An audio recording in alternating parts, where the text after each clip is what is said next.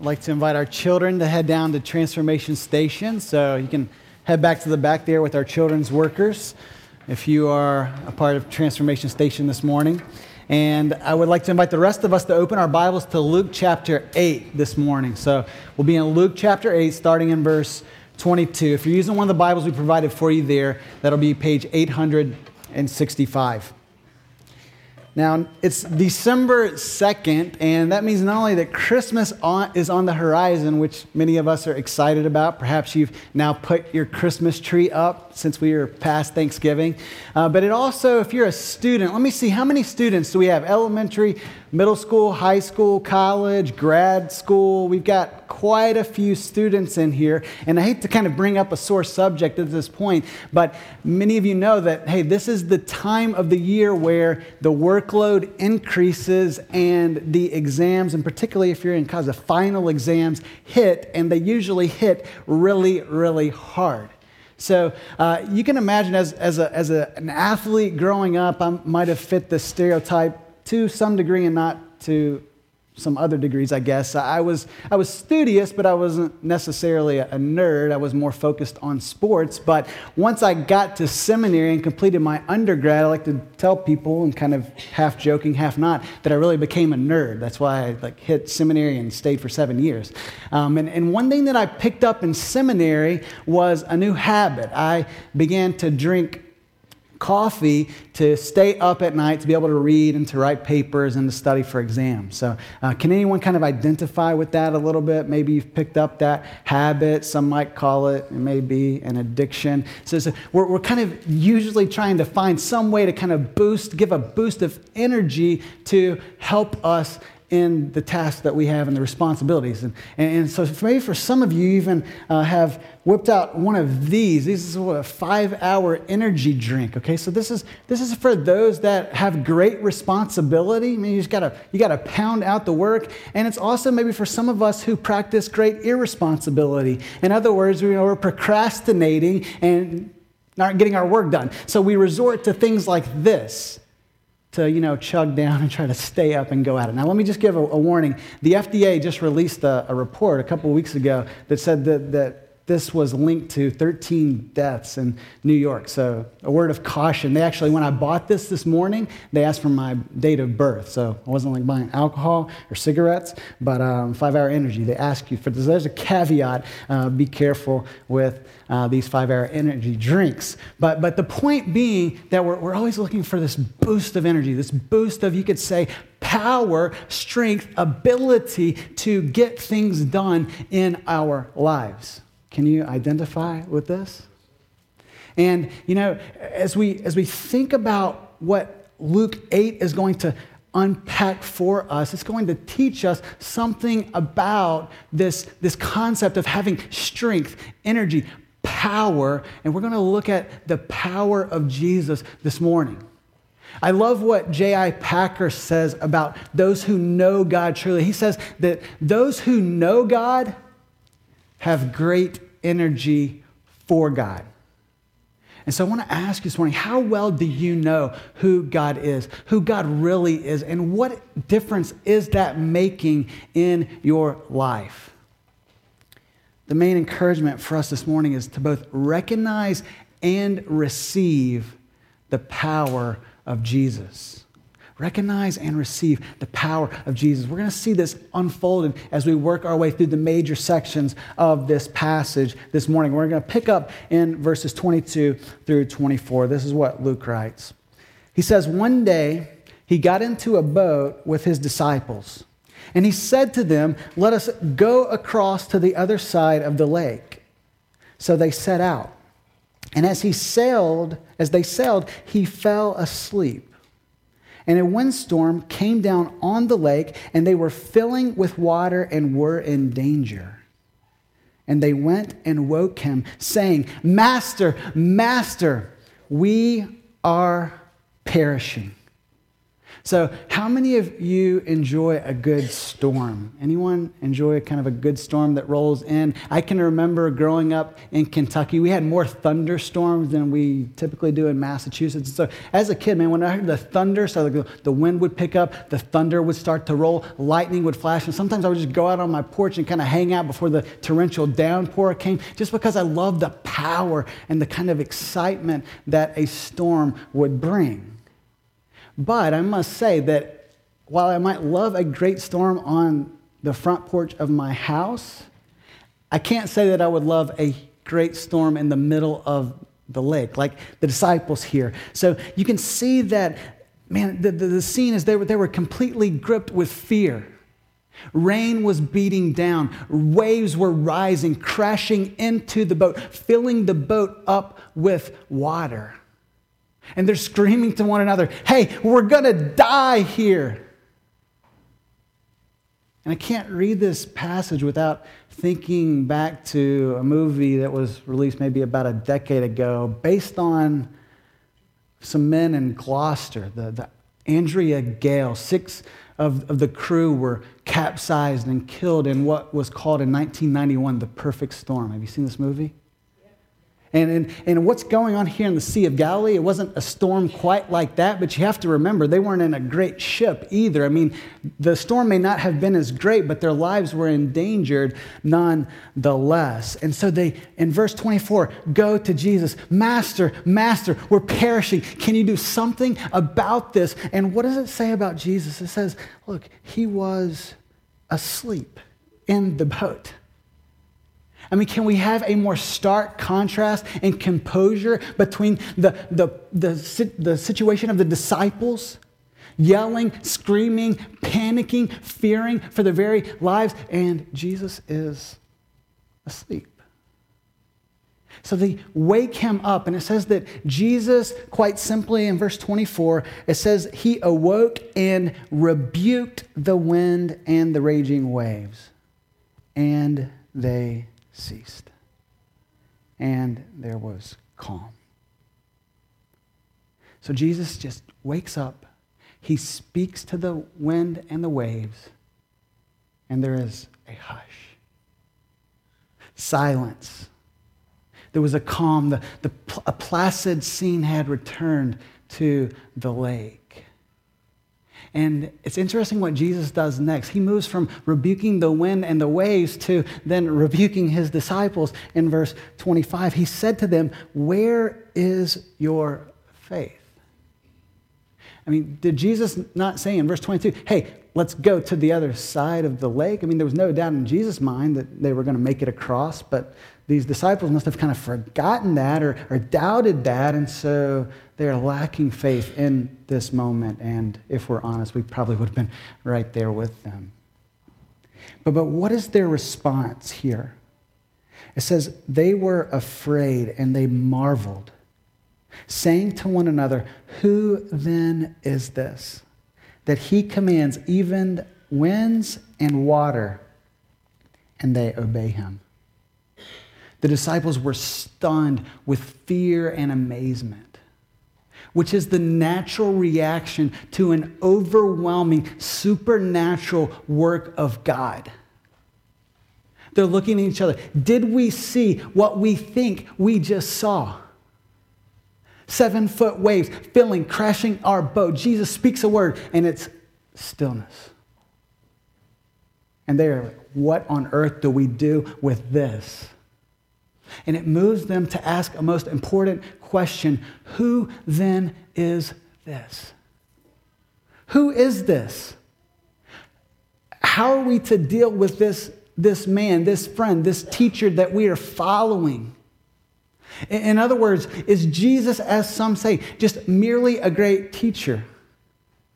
Is he merely someone that we could pattern our lives after?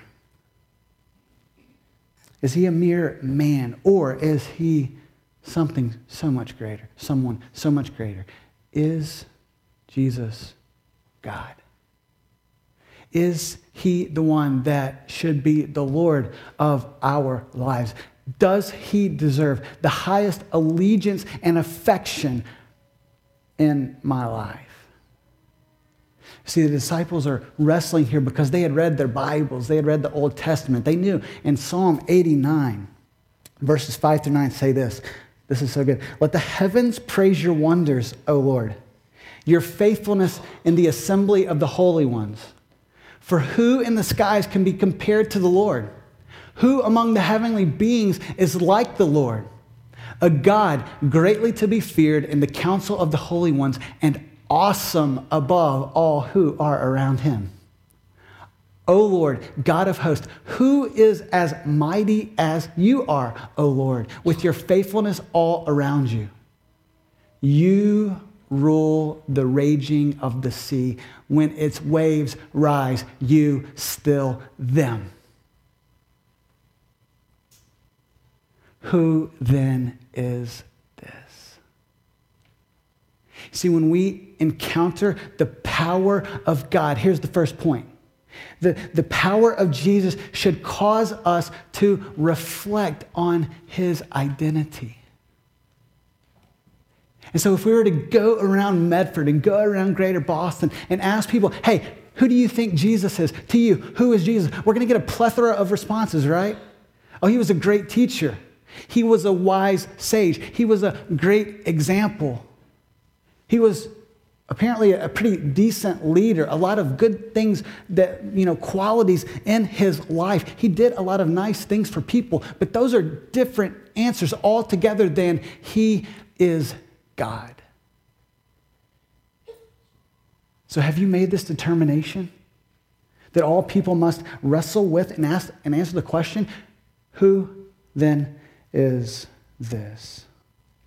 The power of Jesus should cause us to reflect on his identity. Now, look in verses 26 through 33. It says that they get to the other side, to the country of the Gerasenes, which is opposite of Galilee. And they did make it to the other side, just as Jesus said. When Jesus had stepped out on land, there met a man from the city who had demons. For a long time, he had worn no clothes, and he had not lived in a house, but among the tombs. When he saw Jesus, he cried out and fell down before him and said with a loud voice, "What have you to do with me, Jesus, Son of the Most High God? I beg you, do not torment me." For he had commanded the unclean spirit to come out of the man. For many a time it had seized him.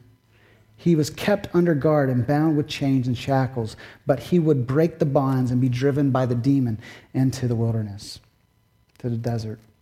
Jesus then asked him, "What is your name?" And he said, "Legion," for many demons had entered him. And they begged him not to command them to depart into the abyss. Now a herd of pigs was feeding there on the hillside, and they begged him to let them enter these. So he gave them permission. Then the demons came out of the man and entered the pigs, and the herd rushed down the steep of the bank into the lake, and they were drowned.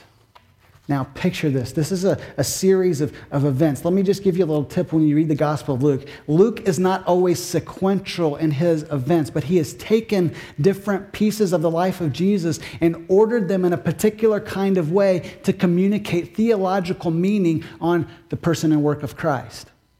But in this chapter, we have a sequence of events that are happening consecutively in the life of Christ.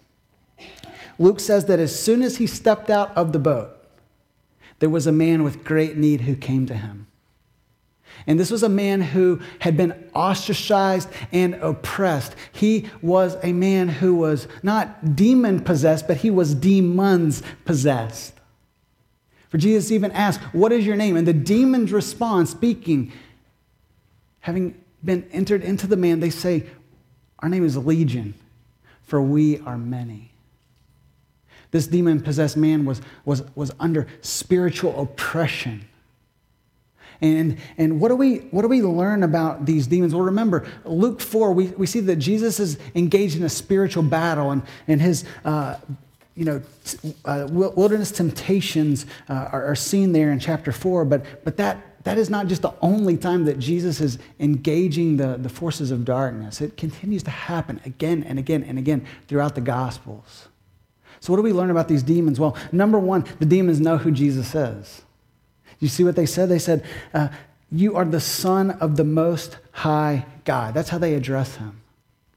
And what does this teach us? This is a strong warning for those of us who even attend church and may kind of think we're in the faith because we ascribe to certain kind of intellectual assent on who Jesus is. So let me explain. A person can say, I believe Jesus was a historical person who lived in the first century. A person can believe that Jesus really died, this Jesus really died on a Roman cross. That person could even believe that Jesus died for the sins of the world and was raised again so that whoever believes in him can have life, an abundant life, and eternal life. But that same person is not necessarily saved because they sign off on that mentally, intellectually. James 2 says even the demons believe in God and they shudder, they tremble. They know Jesus is the Son of God. They know that Jesus is the one, the Messiah. But that doesn't give them grace. It doesn't give them everlasting life. And so this intellectual understanding has to be transferred into a decision that says Jesus is Lord and I will follow him with my life and place my faith in him. Live the life that God always intended for me to live. But then number two, these demons know that they are no match for Jesus. Despite their power and despite their number, they ask him for permission not to cast them into the abyss. Now, what is this? This is the only time this word is used in the New Testament. In the Old Testament, it was the place for the dead. And it seems here that probably this was a place where demonic spirits would dwell. And so Luke is trying to teach us that Jesus is the powerful Son of God who enters and overwhelms any dominion of evil. Now, verse 34.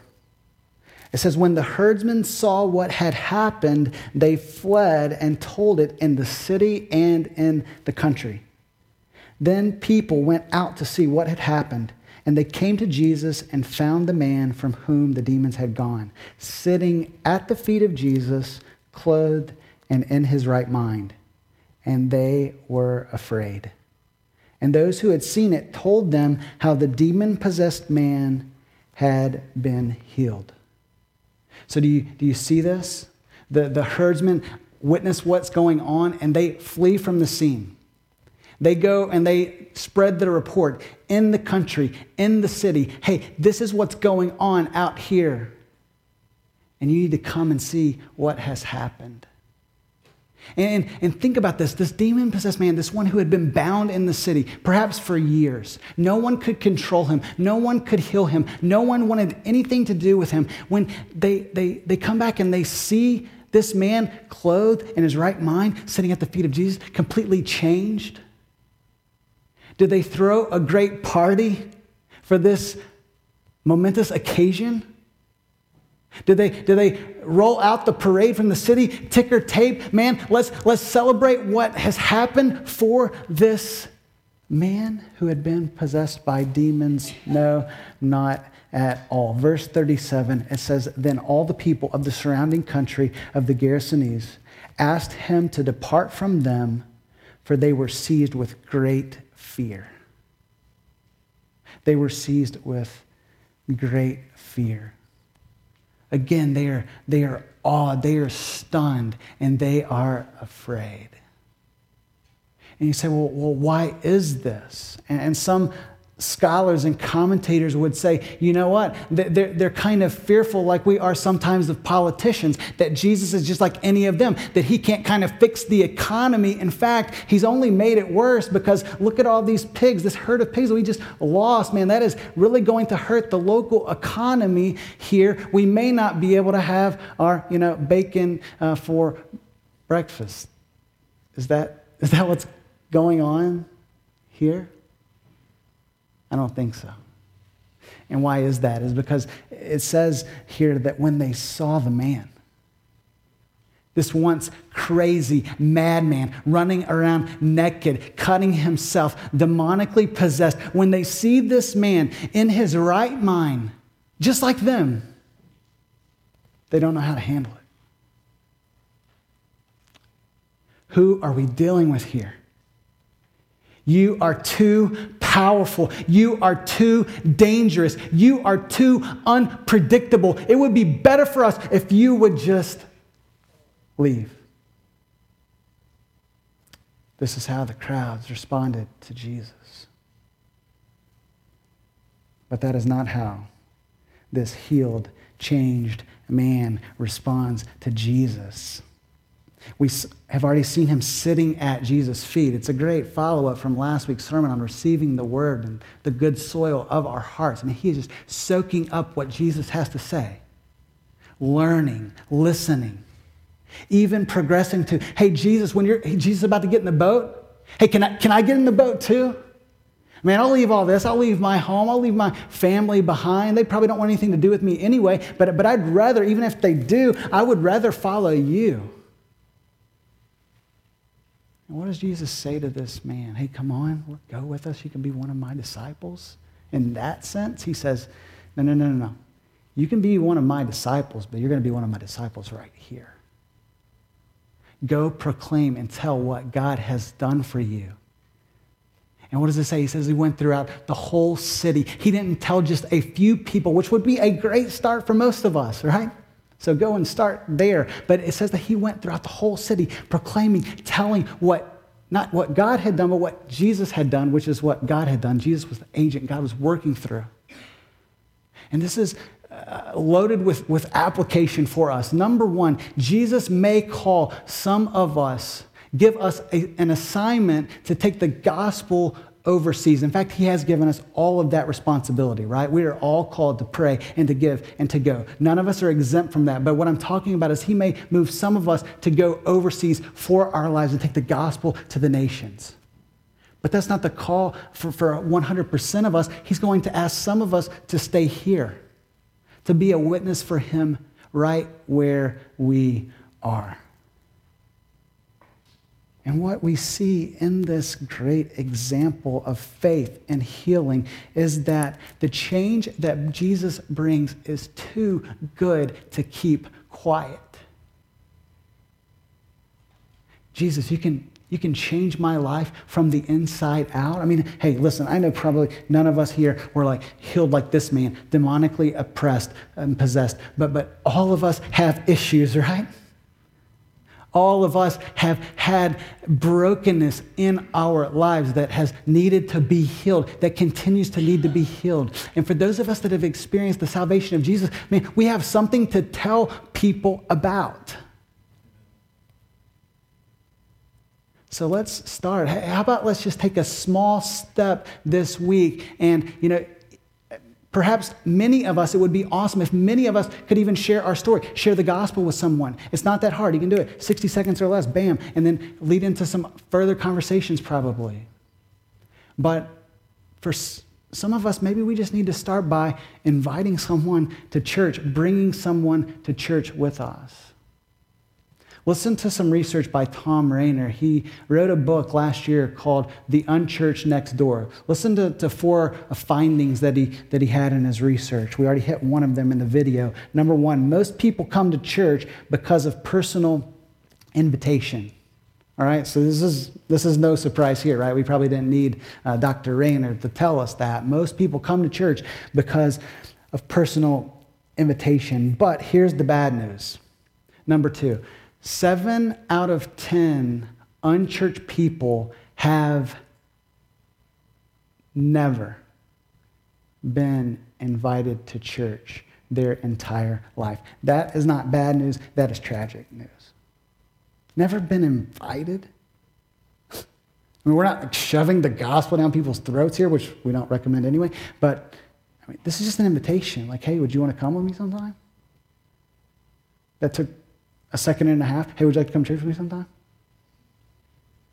They're probably not going to hate you after you say that. They might think you're like you're one of those church people.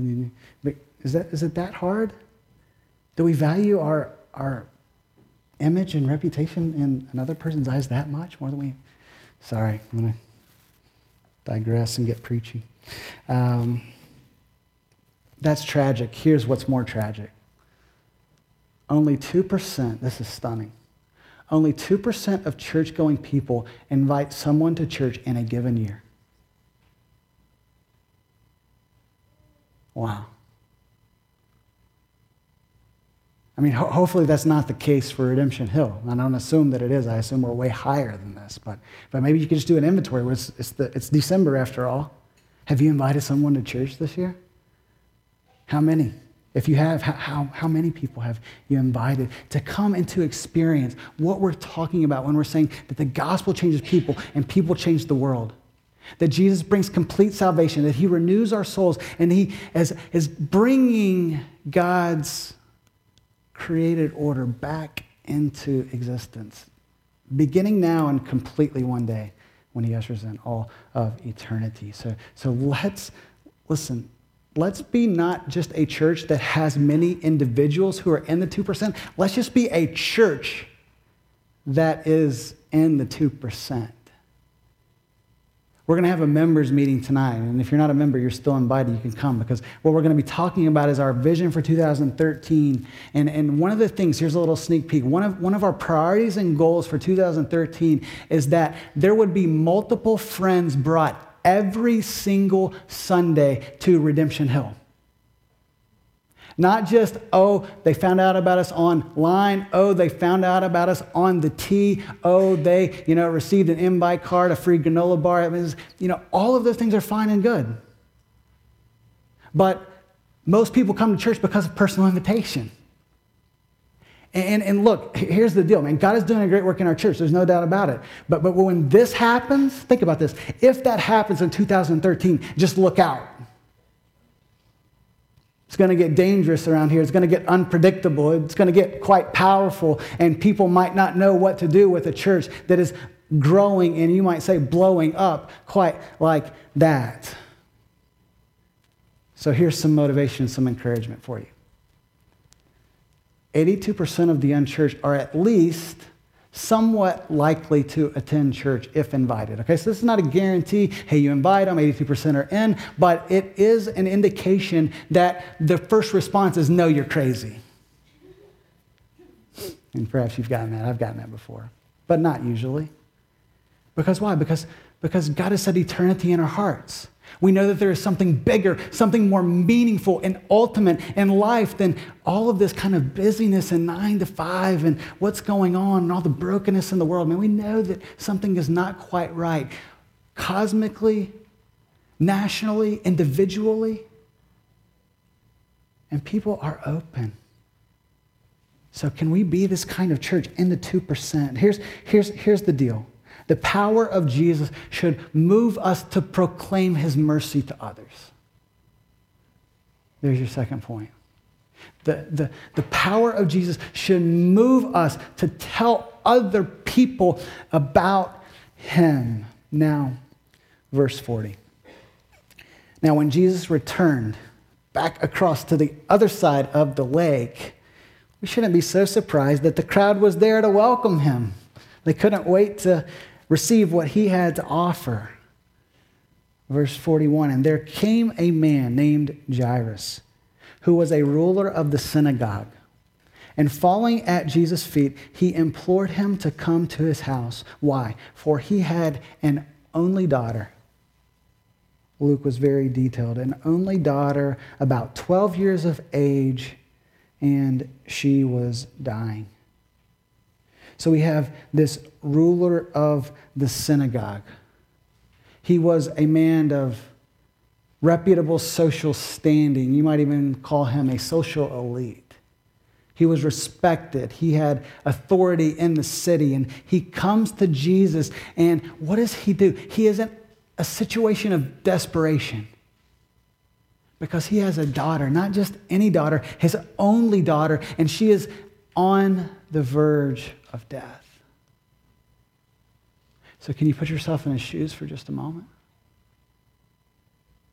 You've left your daughter at home, because you hear that Jesus is coming back across the lake, the Sea of Galilee. And so maybe, just maybe, the doctors have tried to help.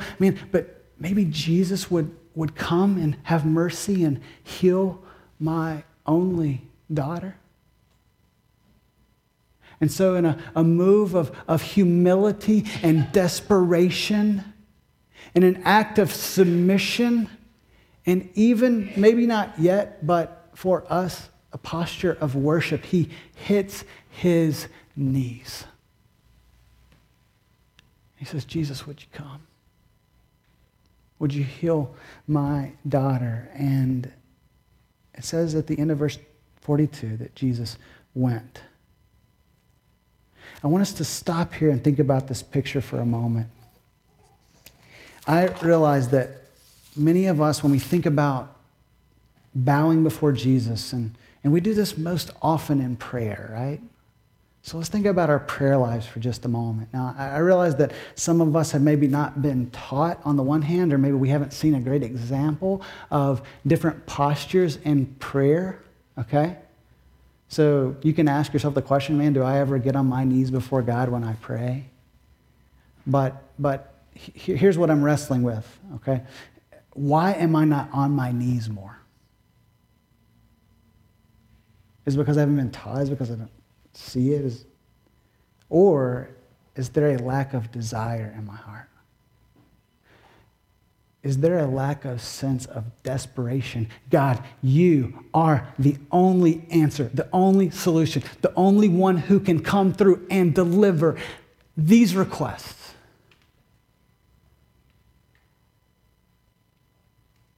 How are we going to pray?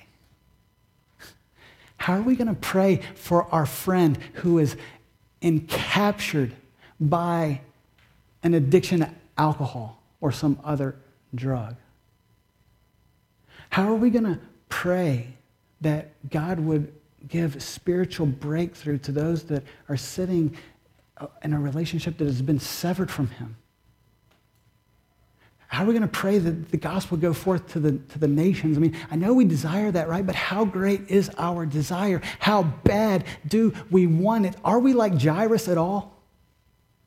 Do we just come and fall on our knees, fall on our face, get down before God and say, God, man, I do not have the power to change people, to bring healing, physical, spiritual, but you do.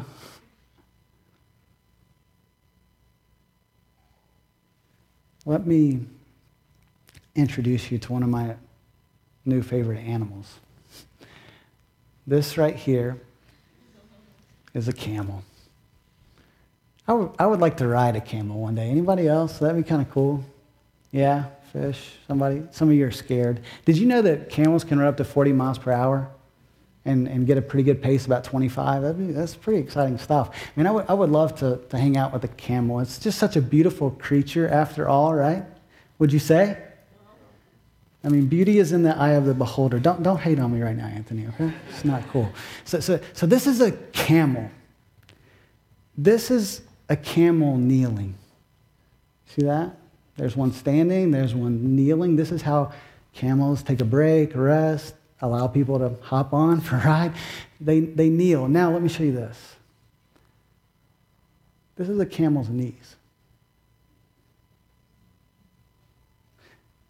Not so pretty, hardened, calloused, beaten up. Now, where on earth am I going with this? Here's where I'm going. Church tradition tells us that James, the half-brother of Jesus, the pastor of the church in Jerusalem when the church was birthed after Peter preaches a sermon in Acts 2, had a nickname. And his nickname was what? Old Camel Knees. And why was his nickname Old Camel Knees? Well, his name was Old Camel Knees because of his posture and his persistence in prayer. So look, James didn't walk around with the coolest nickname on the block, okay? If any of you start calling me Camel Knees, man, it's like over, okay? We're going to vote to get you out of here. But But could there be very many more names more spiritually significant than this? So hungry for God, so desperate to see God move and to work in our lives. Let's be a church that hits our knees in humble desperation for one another, for those in our community, or for those that we're writing down on these invite and invest cards. Because we're confident, man, that God can move mountains when we pray. Now, it says that as Jesus was going to Jairus' house, verse 43, the people were pressing around him, and there was a woman who had had a discharge of blood for 12 years, and though she had spent all her living on physicians, she could not be healed by anyone. She came up behind him and touched the fringe of his garment, and immediately her discharge of blood ceased. So basically, there is a woman who had this physical issue. Scholars probably say it's some kind of uterine hemorrhage, and no doctors could fix it. In fact, she had spent all she had to be healed.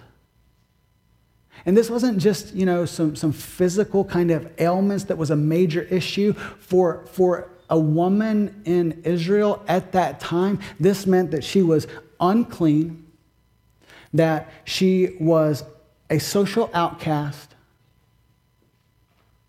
that had great embarrassment all the days of her life. This wasn't just a physical issue, this was an emotional issue. And so she hears that Jesus has come, and so she's thinking, man, if I can just get close enough, I can beg him to heal him because no one else can help me. And it says that she gets close enough to touch the fringe, the edge of his garment, and immediately she is healed. And immediately when that happens, Jesus knows, hey, something went on. He says, who touched me? Have you ever been in a crowd, maybe at a concert or a sporting event, and you're just kind of pressed in all around? You can barely, make it through people. It's just that crowded. This is the picture that we have here. And so Jesus says, who touched me? And Peter, loudmouth disciple Peter is like, dude, what are you talking about, Jesus? Everyone is touching you. Everyone is pressing in on you. Why are you asking who touched you? And Jesus is like, no, Peter. You don't get it. I perceive that power has gone out from me. And so picture this. The crowd is now stopped. There's a conversation. Peter, Jesus, people are listening in. People are now asking the question. They probably believe Jesus more than Peter, so they're like, I wonder who touched Jesus. And this lady, verse 47 says she comes and she trembles. And what does she do? The posture of worship. She falls at his feet. You healed me.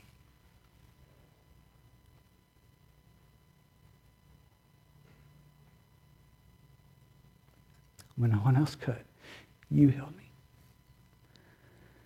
And I love what Jesus says in verse 48. He says, daughter.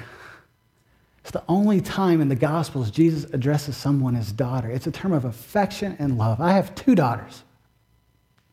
I love them like no other kid on the planet. Daughter, your faith has made you well. Go in peace.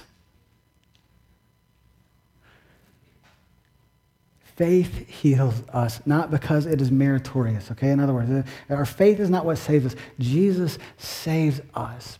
But our faith is what? It's a picture. It's an action of trusting not in ourselves any longer, but trusting in Jesus, what he can do for us. So in this instance, she needed physical healing.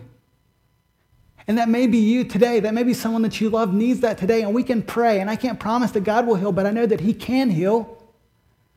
But all of us need spiritual healing, whether it's for the first time or the 1,000th time. We can go to Jesus in faith, not trusting in ourselves, but trusting in him and say, God, heal me. Jesus, heal me, save me. And he will say, your faith has made you well. Go in peace. Go in the spiritual wholeness and flourishing that I can give you. So now verses 49 to the end of the chapter says this, back to Jairus. While he was still speaking, someone from the ruler's house came and said, your daughter is dead. Do not trouble the teacher anymore. But Jesus hears this, and he answered him, "Do not fear, only believe, and she will be well." And when he came to the house, he allowed no one to enter with him except Peter, James, and John, the kind of inner circle of disciples, his closest disciples. He takes them into the house with the father and mother of the child.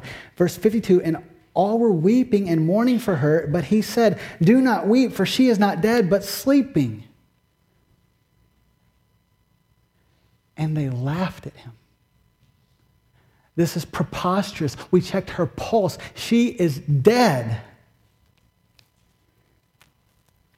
But, verse 54, taking her by the hand, he called, saying, "Child, arise."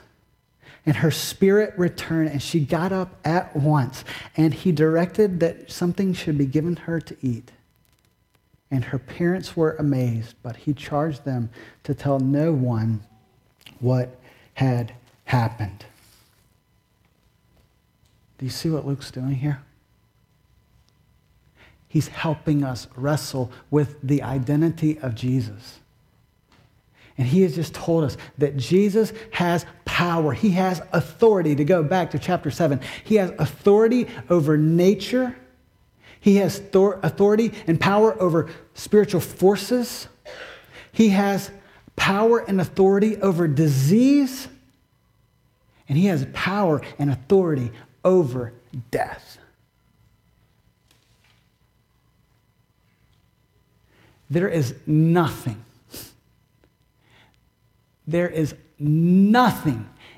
in our lives that we will face ever that Jesus cannot overcome. Amen. I don't care if it's a physical ailment. I don't care if it's a spiritual stronghold. I don't care if it's a lack of faith or, God, can you really come through? Whatever that kind of is attached to for you, God has the power to change lives. And he will one day change this whole deal, this whole world. It's part of what the resurrection means. This is not just Easter.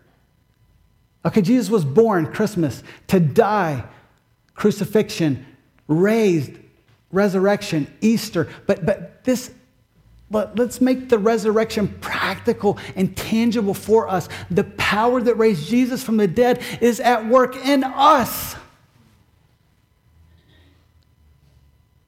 So we have no excuse. We have everything we need for life and godliness. Peter would say, this disciple who saw these things, 2 Peter 1, 3, and 4. His divine power gives us everything we need for life and godliness to our knowledge of him who called us by his own glory and goodness into the knowledge of him. So what's holding us back? Absolutely nothing with the power of Christ. And so here's what I want to do. Let me give you the third point. The power of Jesus flows to those with a posture of desperation. And this is the conclusion of the sermon, by the way. It's something a little different. I want to invite Micah and Karen and Unita to come back up. And they're just going to kind of begin to play for us. And before we sing today, I want us to be invited to wrestle with the identity of Jesus. Have you trusted Christ as your Savior and Lord? Is he just a mere man, or is he God? If you need to make a decision, say, look, Jesus, man, I'm in now.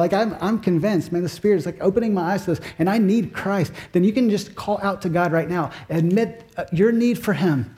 Believe in who Jesus is and what he has done for us on the cross, dying for us in our place, that we might have this resurrected, powerful life in him. Maybe that's you, but for others, and maybe for all of us, this is not like a rule. It's not, if you don't choose to do it, you're okay. We still, love you, and you're still, we don't assume upon your spirituality, but we're going to do something a little different today, okay?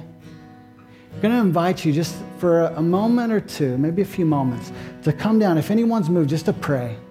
We're just going to kind of make this, some churches have an altar. Okay, so this is like our flat-floored altar.